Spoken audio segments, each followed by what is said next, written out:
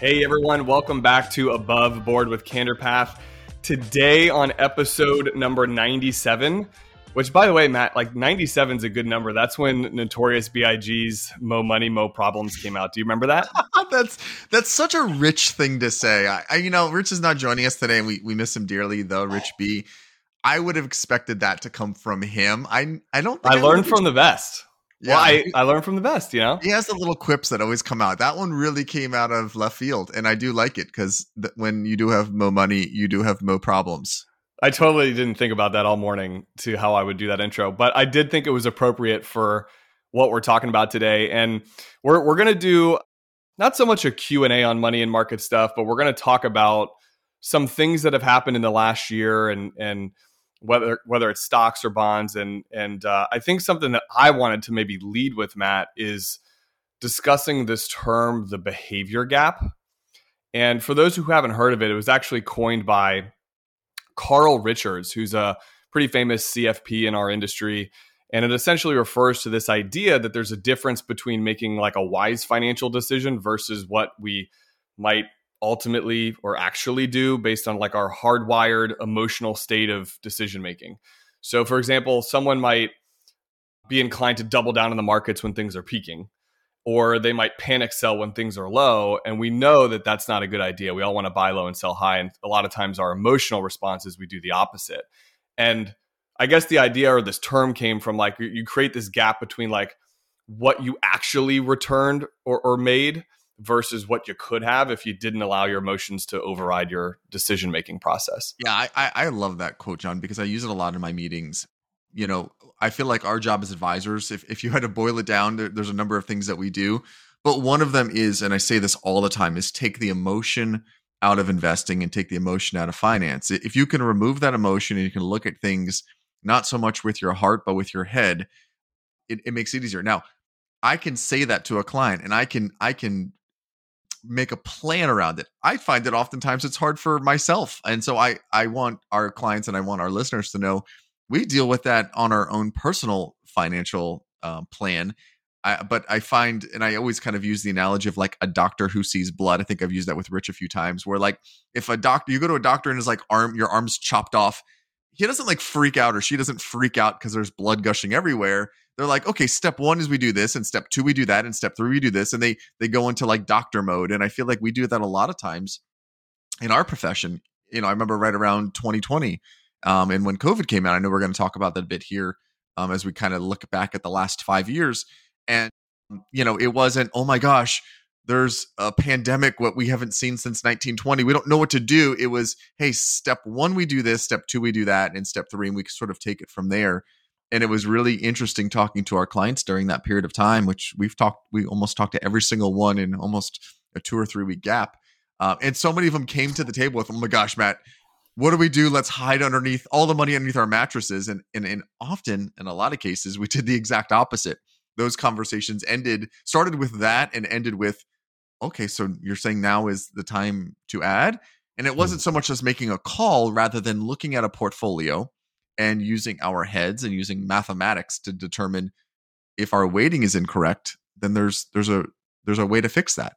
And let's go ahead and fix that inside the portfolio. So I love what you just started with. And I feel like so much of what we do is behavioral finance and then of course applying our trade to that. For us, it's I always talk to clients about being very rules-based. So what are the rules that we create? Or for clients, we call it our investment policy statement. But what are these rules that we create? And then we abide by them. I like the doctor comparison because in those situations, you know, like when someone sees blood and panics, they freak out. A doctor is trained to know not to do that, to know to the exact thing that they're supposed to do in that moment. I think for us, the emotion that typically is comes up for grabs when it comes to money is fear and greed. Like you're always playing on those two sides of the coin. Those things are at an all-time high when it comes to money. And the behavioral finance side of it is we're trained to know and to talk through clients about how to work through those emotions. And if we create these very systematic rules that we put in place for, let's say, their investments, hopefully we're able to override that maybe irrational side of thinking. Yeah, and I think rightly so someone feels that way. I mean, this is their hard-earned money, and this is money True. that needs to last them theoretically their entire lives, and we need to subside that fear of outliving your money. And I really agree with what you just stated. A lot of that just comes down to creating a plan, and we talk about it oftentimes in our meetings. It's like, hey, we're going to take a road trip across the country. At the very beginning of our road trip, we need to know, are we supposed to go north, south, east, or west? And that's sort of that very beginning foundation to be laid. And then once we get on this road trip, we know, okay, if we're going from Florida to California, we're going to head west. We're going to take I-10. I'm just making numbers up here at this point. And hey, if we have to get off somewhere because we have a flat tire, we know those specific points that we can get off and put that tire back on and inflate it and get back on the road again. And really kind of taking that as that long-term plan. If there's a plan in place, we know what to do during times where the market is trending backwards, or in a really worst case scenario, which we're going to talk about in more detail, where the market is flat for a number of years. I've often said, hey, the market goes up big, everyone's happy. It goes down big, we can explain that, and there's oftentimes opportunities in a big decline. When it moves sideways for a number of years, I think everyone just sort of looks and is like, what are we doing here? And they forget, hey, there's a bigger picture involved, and they get really stuck on that small picture of, gosh, things haven't really moved a lot. Are we going to hit those goals down the road? And a good plan really looks at all of the various potential outcomes and assigns us, a percentage, or at least an avenue of how do we make this work. I think we all run the risk of looking at life in a short-term window. So it's easy for us to say, hey, we're planning for decades in advance for people most oftentimes. And so, but it's still easy to live in, gosh, I saw this on the news. This is happening right now. I'm hitting the panic button. I'm freaking out. Like, we live in this short-term now mentality. A lot of the conversations I'm having as we're recording this, almost middle of November of 2023, a lot of the conversations I'm having already are about the election year next year and what that's going to mean. And let's going back to the roadmap analogy, where maybe you have a flat tire that you need to change, or you take these detours. If we look back at the map for the last 5 years, I don't know how much detail we need to go into, but like, I remember at the end of 2018, we experienced market volatility.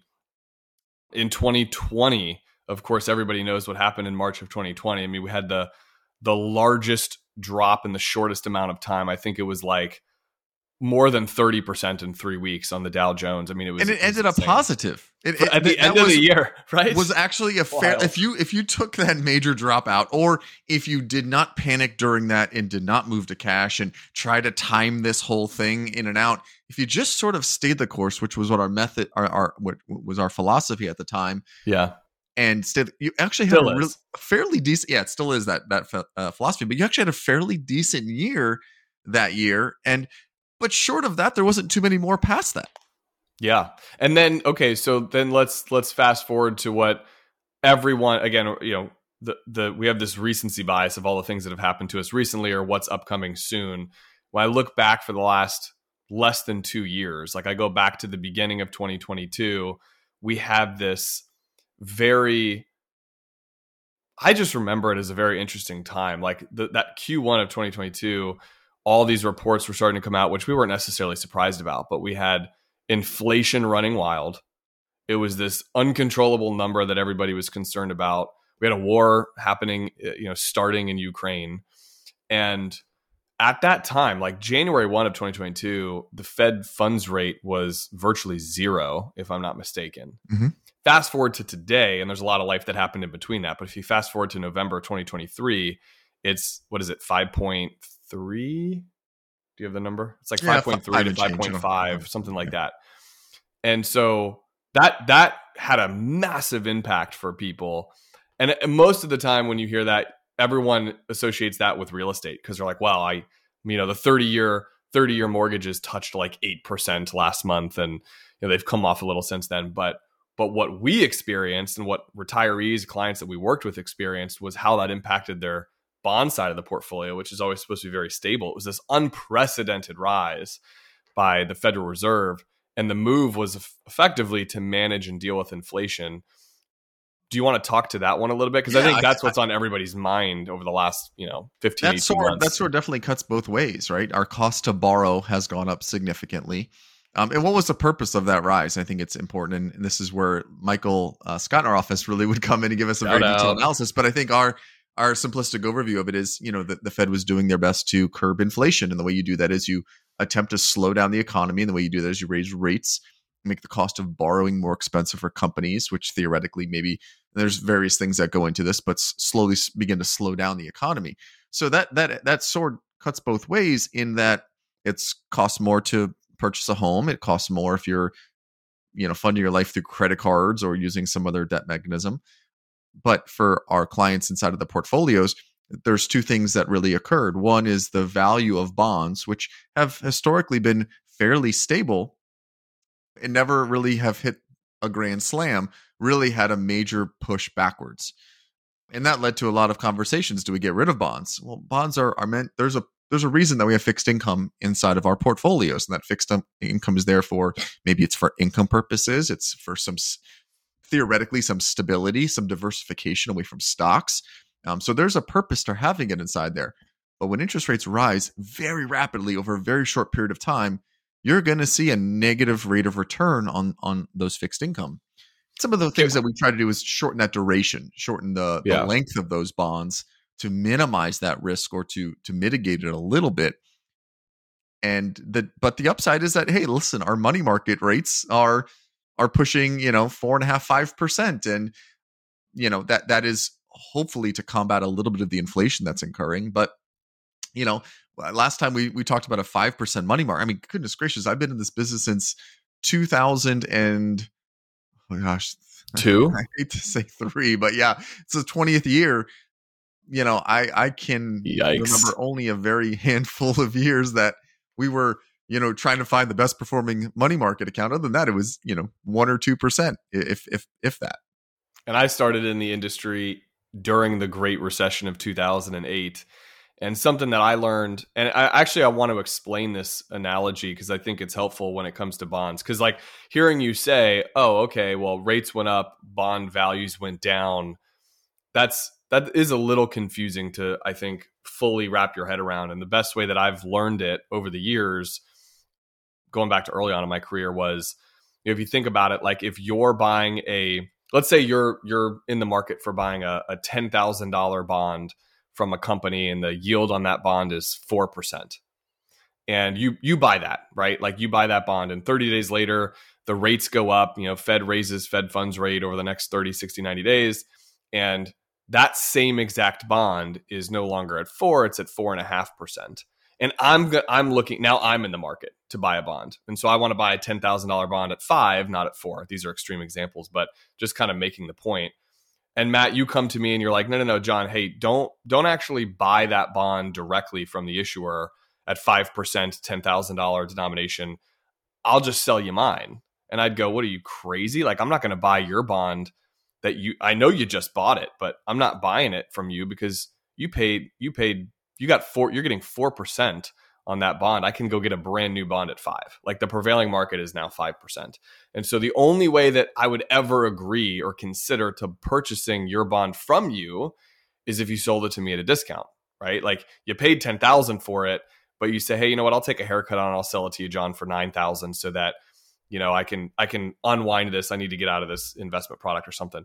I know that's like an extreme example, but it kind of helps for me when I explain that to clients, give that frame of reference of like, oh, okay, so yields, like rates went up, and that means the prevailing bonds that we own, potentially the value of those went down. Does that make sense? I love that analogy. And okay. I use the same one, but then I have to talk about length of bonds because I think that's just as important as the conversation you just had. So I look at more of like a seesaw, back in the day in the seesaw. So a very short, do you remember doing this? Riding that seesaw, going up and down, your buddy on the other end, and then he or she just jumps off of it and it comes right up and smacks you. Do you remember doing that? I mean, I would distinctly remember that. I probably have scars from that. So let's use that analogy and let's go with that. So if that seesaw is really, really short, so your buddy is like within arm's reach from you and he or she jumps off of it, kind of no big deal, right? You could kind of get off at the right time. That short seesaw, no big deal. But as the longer the seesaw is, and you're at the top or you're at the bottom and your buddy jumps off and it comes up and it just kind of smacks you, the longer that is, the more painful that impact is. And that's a really great way to describe what's happening in the bond market. I think it's hilarious. I just see us like, Raina hearing this and she's like, hey, we're going to do a little marketing campaign. You and Matt are going to be on a seesaw at the park and you're going to explain how this works while you're actually on a seesaah. I just don't know who's the one that jumps off. Yeah, we should do this on a. That would have been a very good visual for this. Okay, so anyways, back to this. So let's continue with my analogy. We just did yours. Now it's my turn. So let me speak.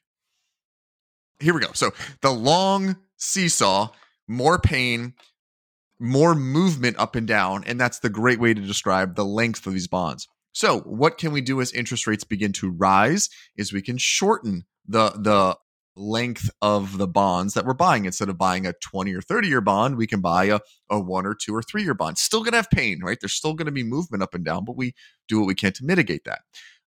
So let's talk about the other end of this, John. Interest rates have, and again, we're not prognosticating, I think, on this podcast, but pretty close to peaking, right? Fed funds rate you just mentioned is about 5.5%, the cost that banks charge each other to lend money back and forth. Could go higher, definitely could. But let's just hypothetically say today's the peak. And let's just say the Fed sees enough, the folks that control our economy and our interest rates see enough and say, hey, listen, okay, it's high enough. Let's start coming back down again and let's start this economy back going. Let's just say it slows down.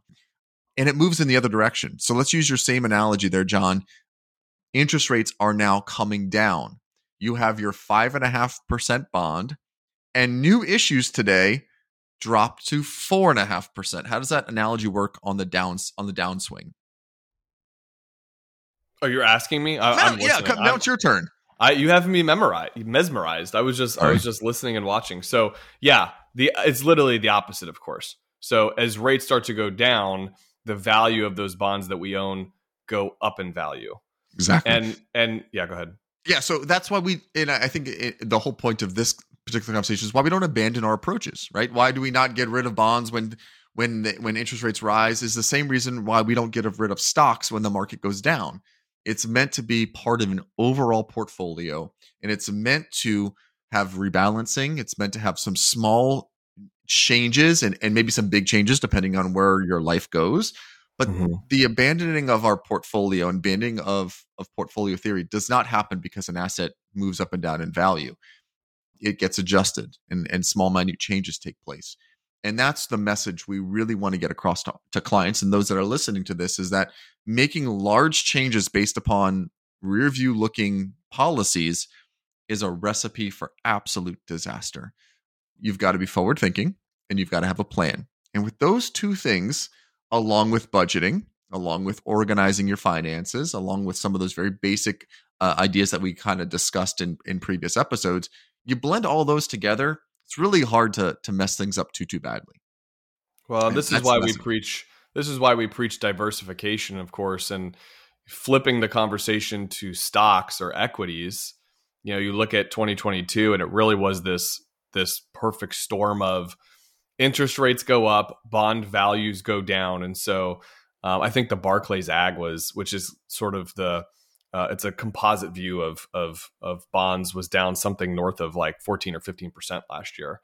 And then on top of that, you had stocks going down as well last year. But to your point, and there are a multitude of reasons why that happened, but to your point, we don't abandon that strategy because that level of diversification, when stocks do well or they go up, like you can't.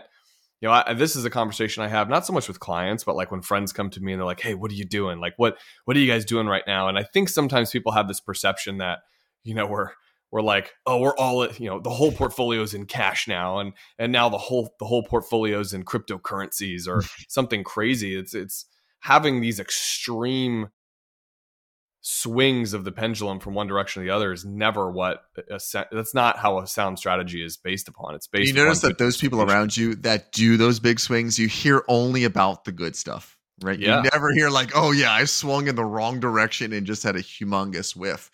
Kind of going back to your point, John, And I'll use the Dow Jones just as you talked about the Barclays aggregate from the fixed income side. If you look at the Dow, just as a metric, I don't think it's what we are judging things against, but I think it's a benchmark, right? Everybody listening to this podcast has heard of that. They know the Dow Jones. It's a collection of 30 stocks that are large cap stocks here in the United States. Over the last 5 years, the Dow Jones stocks are up, I don't know, let's just call it 35%, just to make math easy. I think it's 33%, but I'm not great with math, so I want to just keep it really yeah, you better be. So I'm supposed to say that out loud? No, I am really good with math. But let's just say it's 35 so I can keep my numbers easy. And you say, okay, last 5 years, the Dow Jones is up 35%. Wow, 7% a year is what the rate of return is. Man, it's fantastic. We know that that's not what happened. That's not the way that it worked. Over that last 5-year period, I think if you looked at calendar years, the market was up 2, maybe 3 of those 5 years. Mm-hmm. And part of that was 2020, which had huge swings, as we just talked about a moment ago. So how do you get that 35%? Well, you don't get it by sliding it out. You had to go through the tough years. You had to stay committed to your plan. You had to have a good diversification strategy. You had to make sure that you were not putting all of your eggs in one basket. You were not making these major swings after a bad year, moving to cash, and after a good year, adding more to the portfolio, keeping a very good plan in place. That's how you end up capturing that rate of return.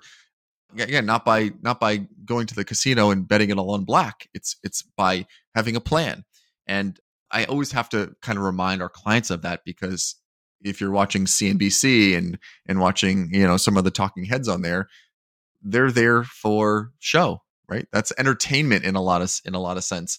And we have to remove that from reality, because not all times it's reality based. I feel compelled to do a little bit of simple math to just shed some light on what you talked about, because I get this question a lot, and I think this is important. It's like, portfolio is up 30%, it's down 30%. That's the same thing, and it's not.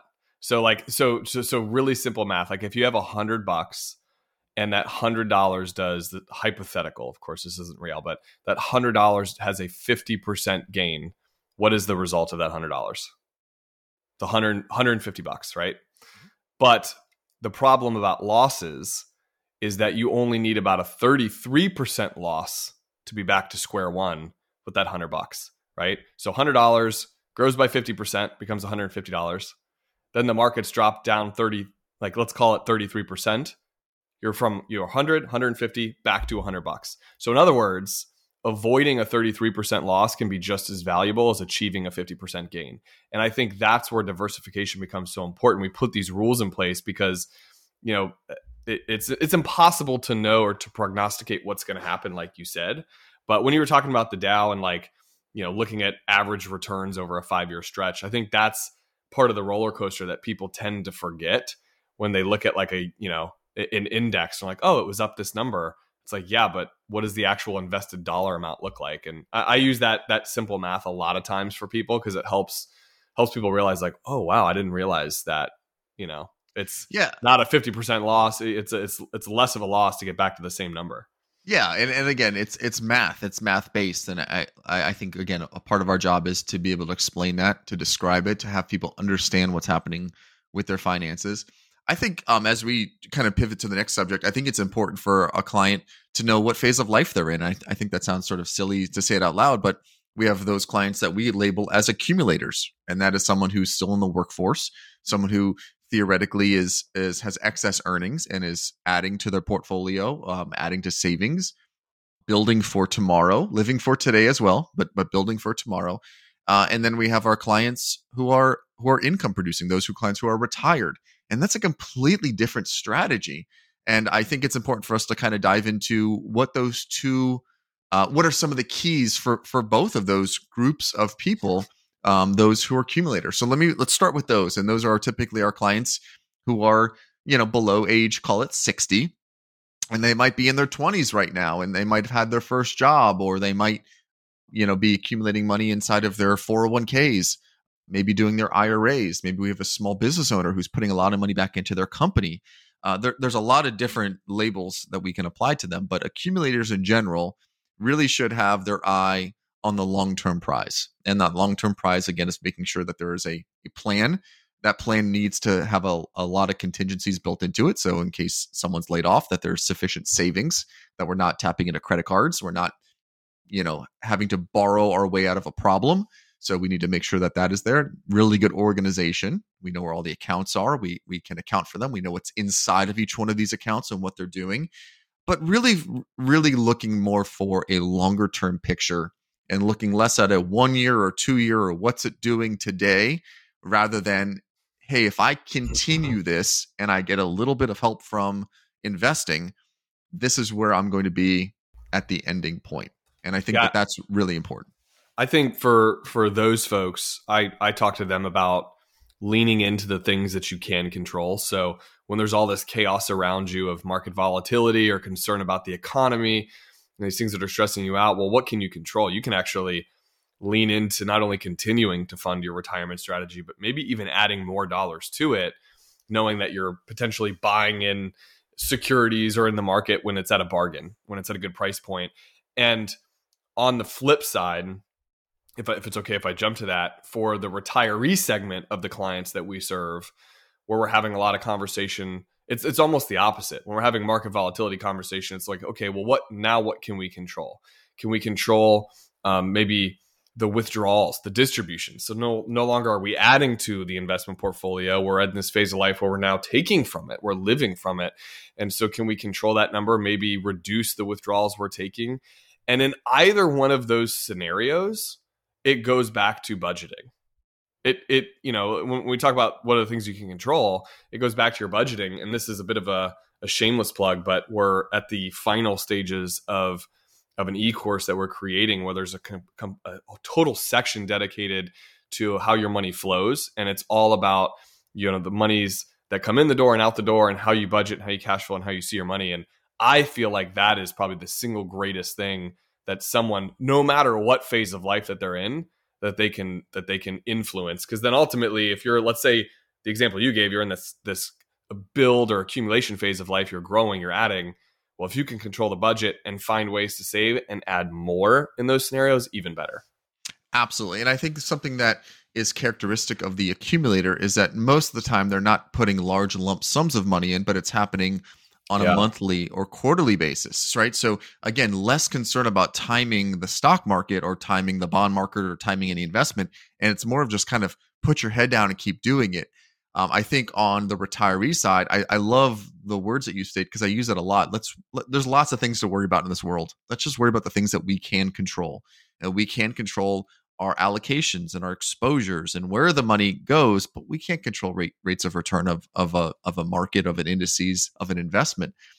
And I think, to your point, there are a number of tools in a high interest rate environment we're in right now that really does favor the retirees. And I think some of them listening to this will say, well, yeah, that's great, Matt, but also the price of goods and services have gone up. And I would say, yes, back to the budget. Maybe we have to kind of pull back a little bit right now when the price of milk and eggs and all of these things, we go to Publix or we go to our grocery stores and it's more expensive. Maybe we buy a little bit less right now, and then when inflation subsides itself, we can kind of pick back up again. It goes back to the budget. In 2020, when the world was coming to a screeching halt, the Marcuse, we looked at our budget and said, okay, what is everything that's essential and what is not essential? Eating out is not essential. Buying things on Amazon, although is somewhat essential, it was not essential. Let's lock this whole thing down and let's just hunker down for a bit. Let's just see how long this happens for. We have no idea.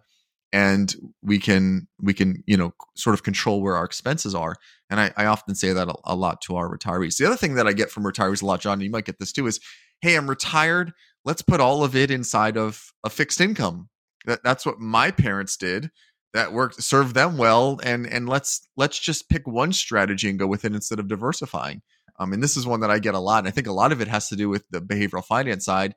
And maybe that retiree right now was born in the late 40s, maybe early 50s right now, maybe even mid 50s, and I have to think about what was happening there when they were growing up, right? So if they were born in the 40s or 50s, they were kind of, I'm seeing my son now who's 10, my other son who's 7. They're starting to kind of like understand like the way things work a little bit. So if I'm putting myself back in those retiree shoes, born in the 40s, born in the 50s, that means they were kind of growing up in the 60s and 70s. What was happening in the 60s and 70s in our country? And it mimics a lot of what occurred these last 2 years, where you had high inflation, you had very high interest rates in the country. And what happened as things progressed year over year? What were interest rates doing basically from the 80s and 90s all the way through the last few years? They were coming down, right? Interest rates were really low after that huge rise in the 70s and early 80s. So bonds did, and fixed income did really, really well during that period of time, because you had this massive pullback of interest rates and inflation was subsiding. And so, again, some of that's coming back to itself, which is why we don't want to abandon our philosophy of our portfolio and our portfolio construction, because we don't know what tomorrow holds. And we want to make sure that we don't just have all of our eggs in a single basket, but we have them spread out as much as we can to accomplish the overall goal, which is making retirement happen and hopefully not running out of money. Can I go back to one thing that you said?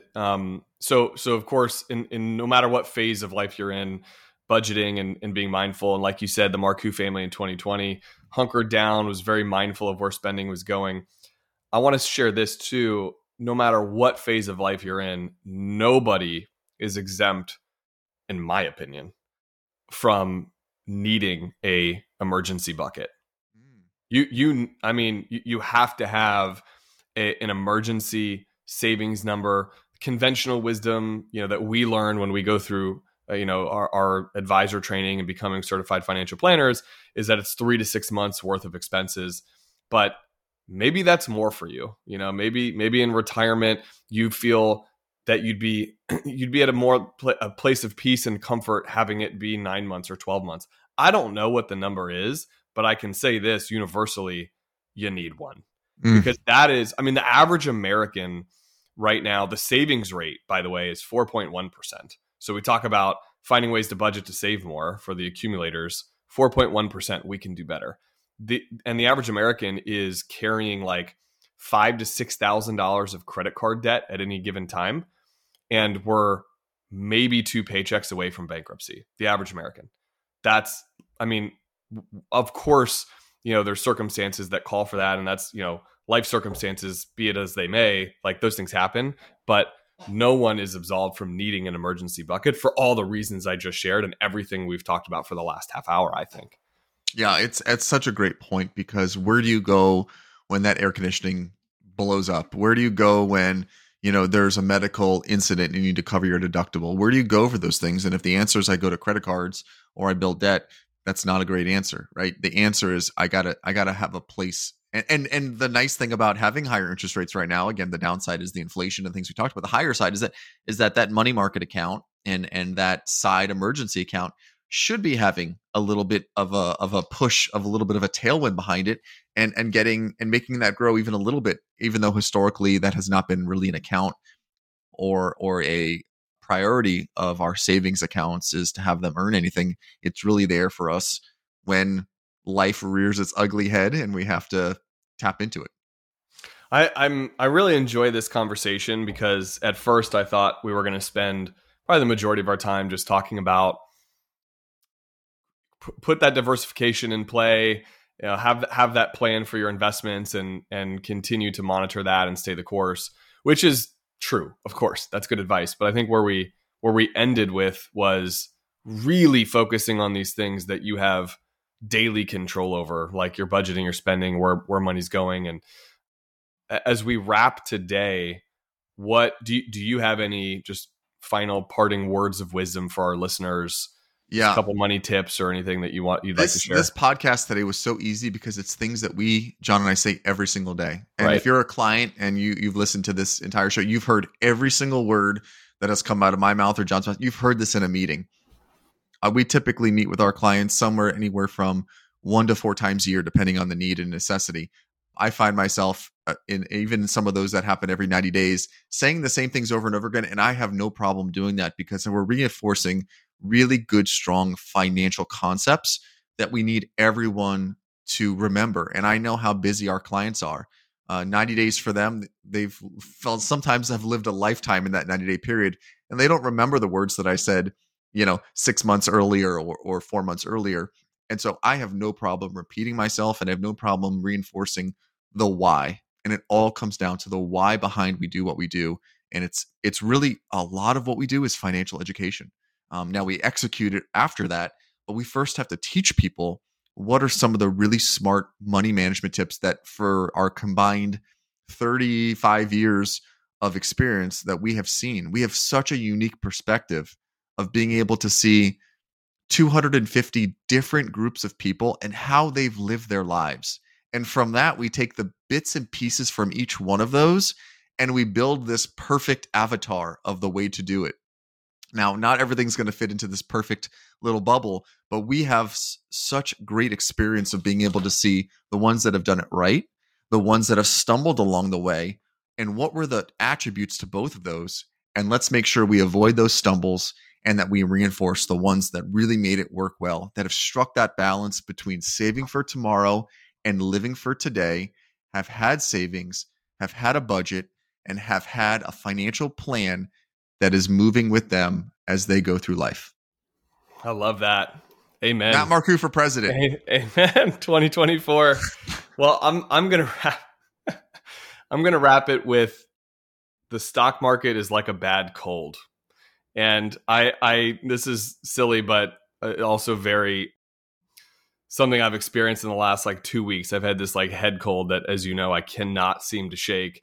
And anyone who's had that before, you ache, you're stuck in bed, you're tired, you don't feel good, and you pretty much convince yourself, every day you wake up and it feels worse. You're like, is this ever going to get better? And then a few days go by and, the illness kind of starts to go away and you recover. And maybe the recovery takes longer than you expected. But at the end of the day, there are brighter days ahead. And I think the stock market's like that. Another analogy I love using is that it goes up like a stairs and down like an elevator. But we can't control when that's going to happen. Maybe over longer stretches of time in a more normalized market cycle, it'll go up over time, but it goes down like an elevator. It feels like anyway, oftentimes. And so to everything that you shared and that we talked about today, it's having that plan, controlling the controllables, that is what is so, so important. So thank you everyone for listening to us here on Above Board with Canterpath. We are only a couple episodes away from episode 100, which blows my mind. And then at the beginning of 2024, we're coming back at you with a new season 3, and a refreshed look. So we'll share more as we get there. But thanks again, and we'll see everybody next week. See ya.